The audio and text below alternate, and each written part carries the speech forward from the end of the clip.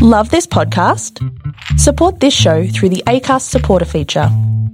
It's up to you how much you give, and there's no regular commitment. Just hit the link in the show description to support now. You have offended this podcast, and you have offended the entire movie-making community. And welcome to part 2 of the podcast. We're going to pick up here where we left off yesterday. If you'd like to become a patron and get all of our episodes in full on Sunday night, you can go to patreon.com/youhaveoffendedthispodcast. Support at any level there. We have levels that start at just $5 a month. We'll get you all of our full episodes without this pitch to the patrons on Sunday night in full. Remember, you can also go to offendedpodcast.com. You can go there, buy some merch. That'll give you something cool, and it'll also give us a little something to keep the lights on over here at You Have Offended This Podcast main headquarters. Check us out on our social media. At Twitter, we are at YHOTP. On Instagram, Facebook, and YouTube, you can just search You Have Offended This Podcast, and you'll find us there. You can interact with us there. We'll answer your questions. You can give us movies that you'd like to see, favorite scenes, favorite actors, actresses, anything like that. We'd love to hear from you. So check those things out. Please become a patron. If you can't do that, give us a rating, give us a review on iTunes or Stitcher or wherever you download your podcasts. That's a huge help. Or at the very least, if you could just tell a few friends about us, that would be awesome too. Thanks very much, and enjoy part 2 of the podcast. It sells pretty well for a martial arts movie. It really does. It does. And then, of course, he breaks out the nunchucks, and dope. Then it starts getting realistic because a guy comes at him and he claps him in the head with the nunchucks, and Buddy goes down. And Buddy goes down hard. like you would. Like, I opened the refrigerator and the freezer the other day and bent down. And when I stood up, the corner of the freezer went into my skull. And I just about fucking died. Like, so you think about Bruce Lee swinging a goddamn pair of nunchucks and hitting you in the head. Like, you're fucking toast, man. You're toast. Like, I almost pissed my pants in the kitchen, hitting my head on the fucking corner of the freezer. Yeah. Oh, can you imagine getting a hardwood stick on the top of your head? What? Oh, it's crazy. We do have to talk quickly about when he grabs these two guys and swings around and they turn into dummies, though. That's fucking hysterical. That's hysterical. It is hysterical. He grabs them and starts spinning around. I mean, thankfully, it's only a couple of frames. Oh, seconds. It's quick. Yeah. But it looks fucking stupid. Like, let's just be honest. It looks fucking stupid. It does look really stupid, but it's funny. It's a little humor break. But then he rolls and grabs the nunchucks, and this is the first time the nunchucks were used in movies. Bruce used them previously in The Green Hornet a couple times. Yeah. But in film, this is the first time that he used them. When he goes to the ground and rolls and goes after their feet, it's fucking awesome. Oh, because you know it would fucking hurt. We've all stubbed our foot on the coffee table or stepped on a Lego, and when he's just clippity-clopping, like bashing the shit out of feet and like ankles and like, you know, all that stuff. Can you imagine a hardwood nunchuck snapping you in the ankle? Oh. Like, fuck Dude, all of that. Like, I'm surprised there's not Foley of like 30 guys like, oh my god, my like, dude, I'll tell you, I was at a little kids park one time with my friends, and they had one of those little like little horse or cow fucking things that's on a big spring, and the little kids can sit on it and kind of rock back and forth. And I, like an asshole, sat on it and bent it right over so I was lying on the ground. And then, stupidly, I let go of it. Oh, no, and did it come snapped back? up and it snapped up and hit me in the fucking ankle so hard, I couldn't stand up for half an hour. It hurt me so. I thought I broke my foot off. Yeah. Like, it hit me. So, they do a really great job here of all these guys laying around on the floor after this, holding their feet and their toes and shit. Like, they're like, fuck, ow, Jesus, ow. There's a fucking great shot because they're not Mr. Suzuki, but I don't know who the guy's name is. The Japanese guys with the Coke bottle glasses. He comes strutting out. That's Suzuki. No, isn't Suzuki the dude with the fucking handlebar mustache? He's the tip. No, that's Yoshida. Oh, okay. All right, I'm confused. This is Suzuki. Here. He's the leader of the dojo here. That's Chikara Hashimoto. Oh, okay. Suzuki. They give a good shot here where they're looking up at the picture of Jigoro Kano, though. They do a really great job. But the shots and the framing here are awesome. Yeah. Like, both of them look really, really good here. I love the wide two shots where you can see everything these dudes are doing. This Chikara Hashimoto guy is like, he's not bad for a heavyset Sammo Hung looking dude. Yeah. he's not great, but he's not bad. And when Bruce kicks him through the little wall there, Yes. that's actually Jackie Chan. Oh, really? Yeah, that's an early Jackie Chan taking a stunt hit for Chikara Hashimoto there. They put Jackie in there, and Bruce actually kicked him through the fucking wall. That's And, dope. I never knew that. Yeah, I just found that out recently, but I was like, that's cool. Bruce apparently went right over to try and check on Jackie because he literally kicked him through the wall. Well, I mean, that's what I like. Stuntmen being in danger always makes for a better film. Always, whenever So- stuntmen are disposable, Yeah, that's where good martial arts movies are made. That's where they come from. Now, so he makes short work of Suzuki here. He slaps the shit out of everybody in the dojo. And, of course, we get that classic moment. One of the things that the theater loved when he finishes up and he's like, now, pay attention. I'll say this only once.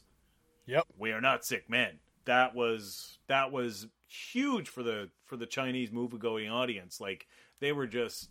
That line established him as a hero for a lot of people. Can you imagine being a Chinese person, being subjugated, under colonial rule, being shit on all the time, second-class citizen, and then a guy like this comes in and kicks the ass out of 30 dudes and says, how about you guys all fuck off and I'm not sick? How about that?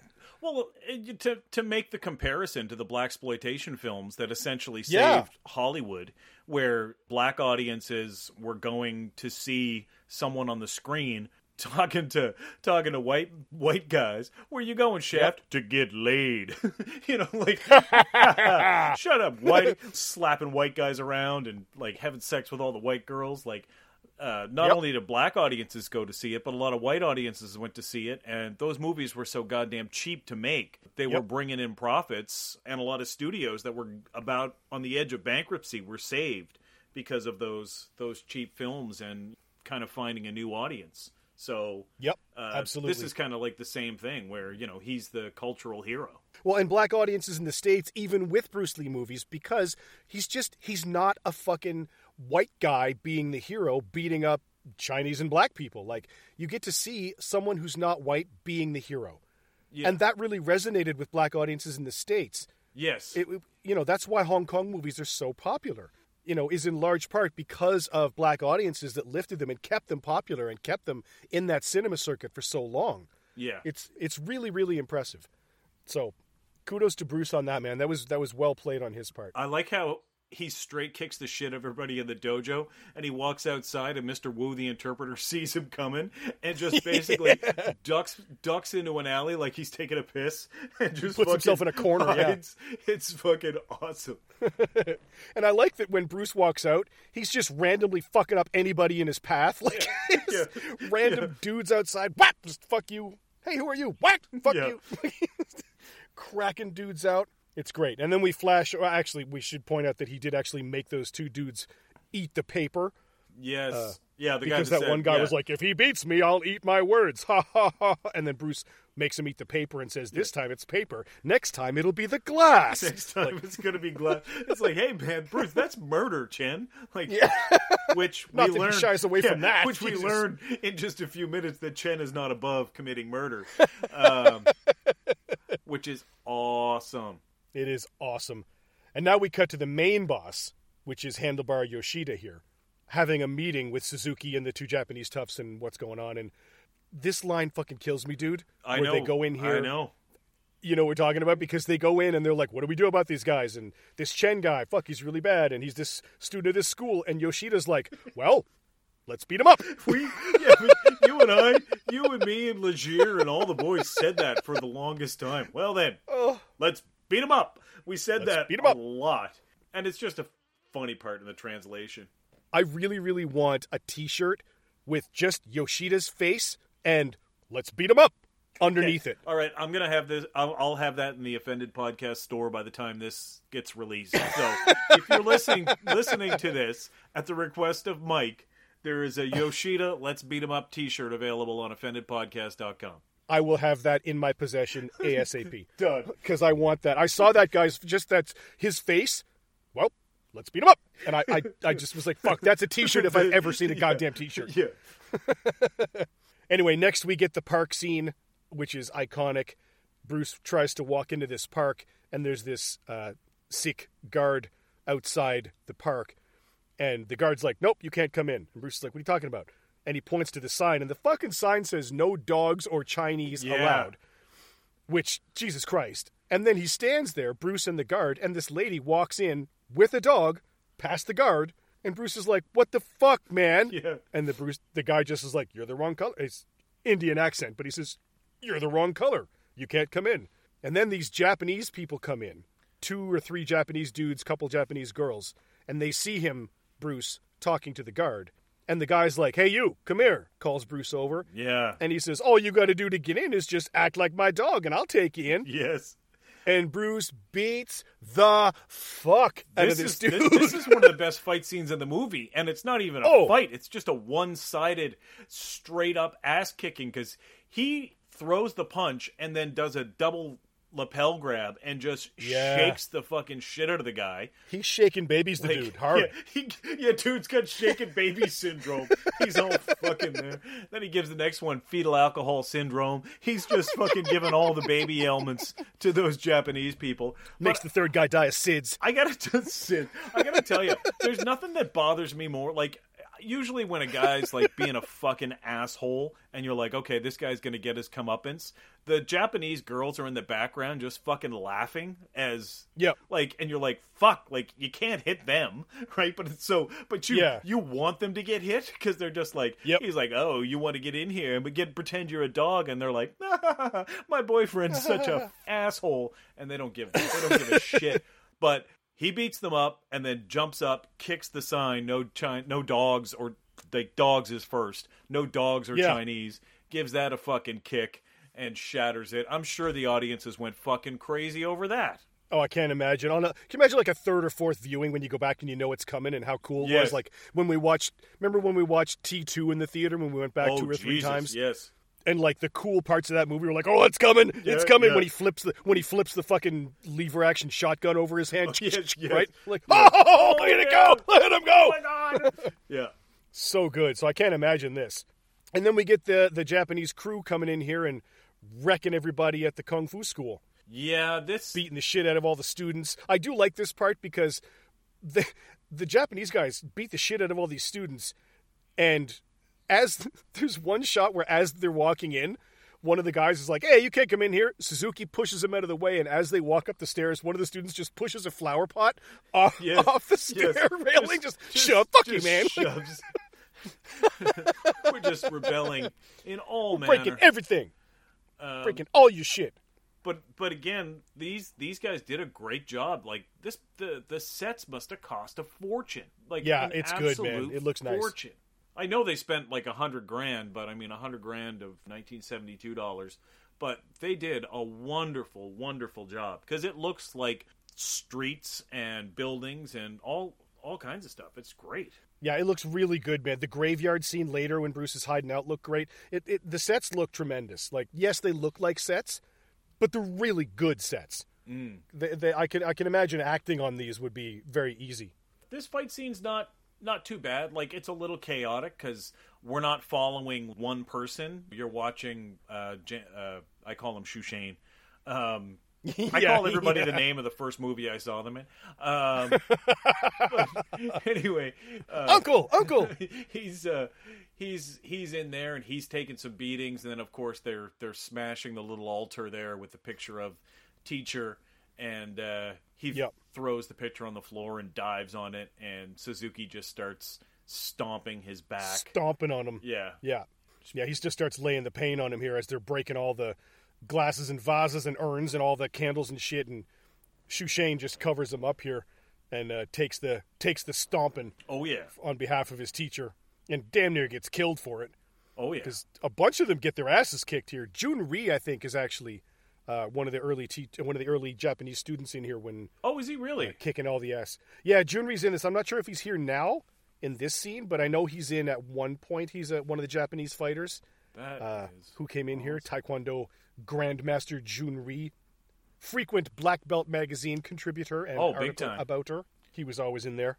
So these guys, the fighting stops here. Suzuki calls a stop to it, and the Japanese crew all decide to fuck off. But they're now warned hey man, you Chinese guys better fuck off, or we're gonna come back and do some serious damage, and you guys better get the fuck out of here. But I mean, I think this does a great job at setting up Chen as being like a super godlike badass, because essentially he went in and beat up their entire dojo, and then their entire dojo came up and beat up all the Chinese students. So Chen is clearly the greatest fighter that's ever lived. Relatively speaking, he's the rock star. Yeah, because it was one dojo versus another dojo, but Chen straight kicked the shit out of that entire school by himself. All alone, and the teacher, like, screw everybody. You guys are all going down. Yeah, I like this a lot. Shu Shane here does a little talk with his teachers. Picture, I'm sorry, if you were here, they wouldn't do this, blah, blah, blah. And now they're wondering where Chen is. And Chen wanders in here at the end of the scene, and they're like, what the fuck, did you go cause some trouble? And I like the scene here because Chen walks in, and the main leader of the school goes, did you go off and cause some trouble? And Chen goes, yeah, I kind of did. Yeah, he just kind of nods like that. Totally went off, fucked up the whole school. Yeah, I was all right. I showed up to school, I beat him up, made him eat paper. I did a lot of shit over at that school. I can't help but feel somewhat responsible for what happened here. But again, they play it, they do it well, because they do that whole, you have to restrain yourself. So yes. Everybody who's watching, every audience member is like, no, Chen was right. Like, he should have done this. And everyone's just like, Chen, you shouldn't have done that. And you're like, no, he was the only one. He's the only one doing what needs to be done here. Yeah. Right? He's the only one standing up for you fuckers. Yeah, what are you doing? Exactly. So it's good. And his acting, again, Bruce Lee's acting is solid. Like, he's got such great screen presence, man. Like, he does. He's really, really good. And these films, it's a little bit more like a stage play. And that's not a criticism. That's just when you watched a lot of that theater, the acting from everybody is played a little bit more like a play, with just a little bit more exaggerated movements and expressions. Yeah. Like you said earlier, they're kind of playing to the back of the room, when on film you don't necessarily have to, but because this is kind of early days, 1972, this would have been. It's still early, they're still figuring it out, and they're still doing it in the Hong Kong style, which is this overacted kind of way, which is totally fine, man, as long as you're into it. It's kind of like getting used to Shakespeare. It's just a little bit different. It's just, once you're used to the Hong Kong style, that's just what it is. And you're used to it, and you just accept it for the time frame and the style that it is. So in here, they now are telling Chen, this is how we got to solve the problem. The Japanese people want to kill you. And if we don't give you to them, they're going to come and fuck the school up and kill all of us. So the solution is, you need to leave Shanghai. You need to go away. If you go away, they can't find you. We don't know where you went. They can't hurt us. You're safe. Everybody wins. And Chen doesn't want to leave. Yeah. Because his pride, he doesn't want to leave the school unprotected in his view. So he's kind of conflicted here about, what do I do? What's the right choice here? And that's a really good character development. It is, yeah. You don't, I just went downstairs a minute ago when my wife was watching Under Siege, which... Seagal, Tommy Lee. Yeah, which has got, loads of action. I walked into the kitchen and she hit pause, and I just saw a picture of Tommy Lee Jones wearing a jean jacket, and I was like, oh, Under Siege. She's like, how the fuck? I was like, hey, man, I've seen them all. Seen it a lot. But lucky you didn't stop on Erica Eleniak coming out of a cake. Well, I actually said, oh, I missed the cake titties. But everybody loves cake titties. That's a movie that has a lot of fun and a lot of action and zero character development, really. Zero. Where this, you really get a feel for Chen and the fact that he is still in mourning. He's still really, really upset that his teacher's killed. He's really, really, in some ways, his mind is telling him one thing, and his heart and his passion is telling him something different, right? Everyone's like, no, teacher didn't want us to be violent with other people. We have to be respectful and fight for our country. But at the same time, he's burning and just wants to beat everybody to death that had anything to do with his teacher's death. So they do a really good job at playing this torn, emotional character that's now trying to find his way in the world without the guidance of his teacher. So it's really good. It is good. And that's forwarded here in this next scene in the nighttime when Chen is downstairs by his teacher's little altar thing here. And Yuan, Nora Miao, his character, comes down here to talk to him. And he kind of confesses to her, like, man, like, I wanted to come back here to kind of see you and ask you to marry me. And I fucked that up, huh? Like, how about that? Jesus, I'm an asshole. And now we get this other layer of development of these two were trying to build a life together when Bruce Lee, came back to Shanghai here. He wanted to deal with this teacher's death and become a teacher at the school and marry her and have some kids and have a family. And like, now all of that is becoming jeopardized by this situation. And both of them know it, but neither of them want to give up on it quite yet. Yeah, it's really well done. And it's a good story, man. It is. He is in the downstairs and he kind of hears that conversation. And I will again point out the cinematography and the lighting here is really, really good. There's these pockets of light and shadow, like hard shadows and soft shadows, and he's just kind of working his way through. And I just really, really appreciated the way that they had this set up to be, nighttime, dark. He's kind of skulking around, listening into this conversation and just kind of ducking and moving in and out of the shadows. It's really well done. I really, really appreciated it this time. Stuff I didn't really appreciate as much when I was a kid. Yeah, I love this too, where he's skulking around downstairs and he hears these two guys. He hears Feng Guai-shi, come out. Yeah. He hears Feng Guai-shi, and I always want to call him Uncle. I want to call him Uncle and the Big Boss. Basically, that's what we got. I really do. Which is fine. Yeah, but these two guys are secretly, one of them is related, I think Feng Guai-shi is related to Suzuki. And they are in there to get information. And Bruce hears this, that they're plotting against them, and kicks the fuck out of Uncle here. Yeah. What's with the punch he throws? Oh, it's amazing. I don't know what.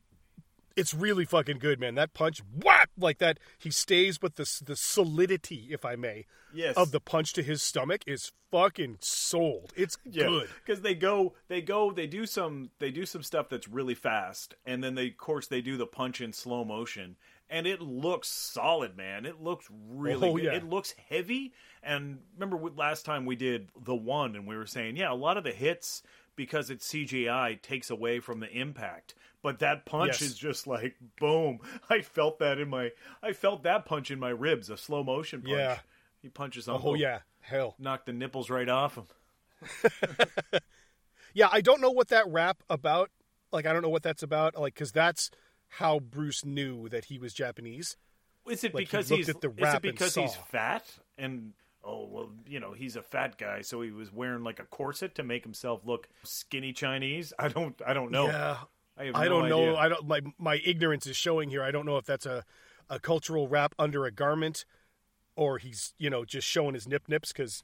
As soon as Bruce is like, you're Japanese, and he kind of pulls the little corset thing up just to cover his nips, like Homer did with the teacups. Yeah, exactly.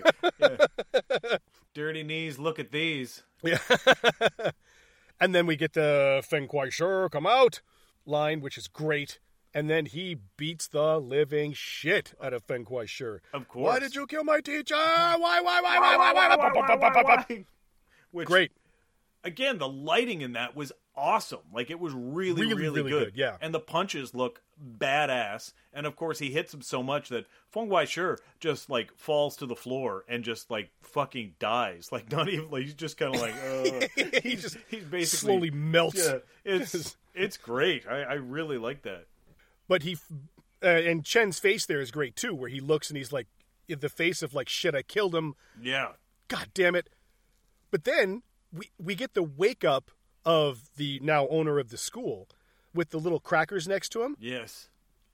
And the note that says, hey, teacher was killed by these biscuits.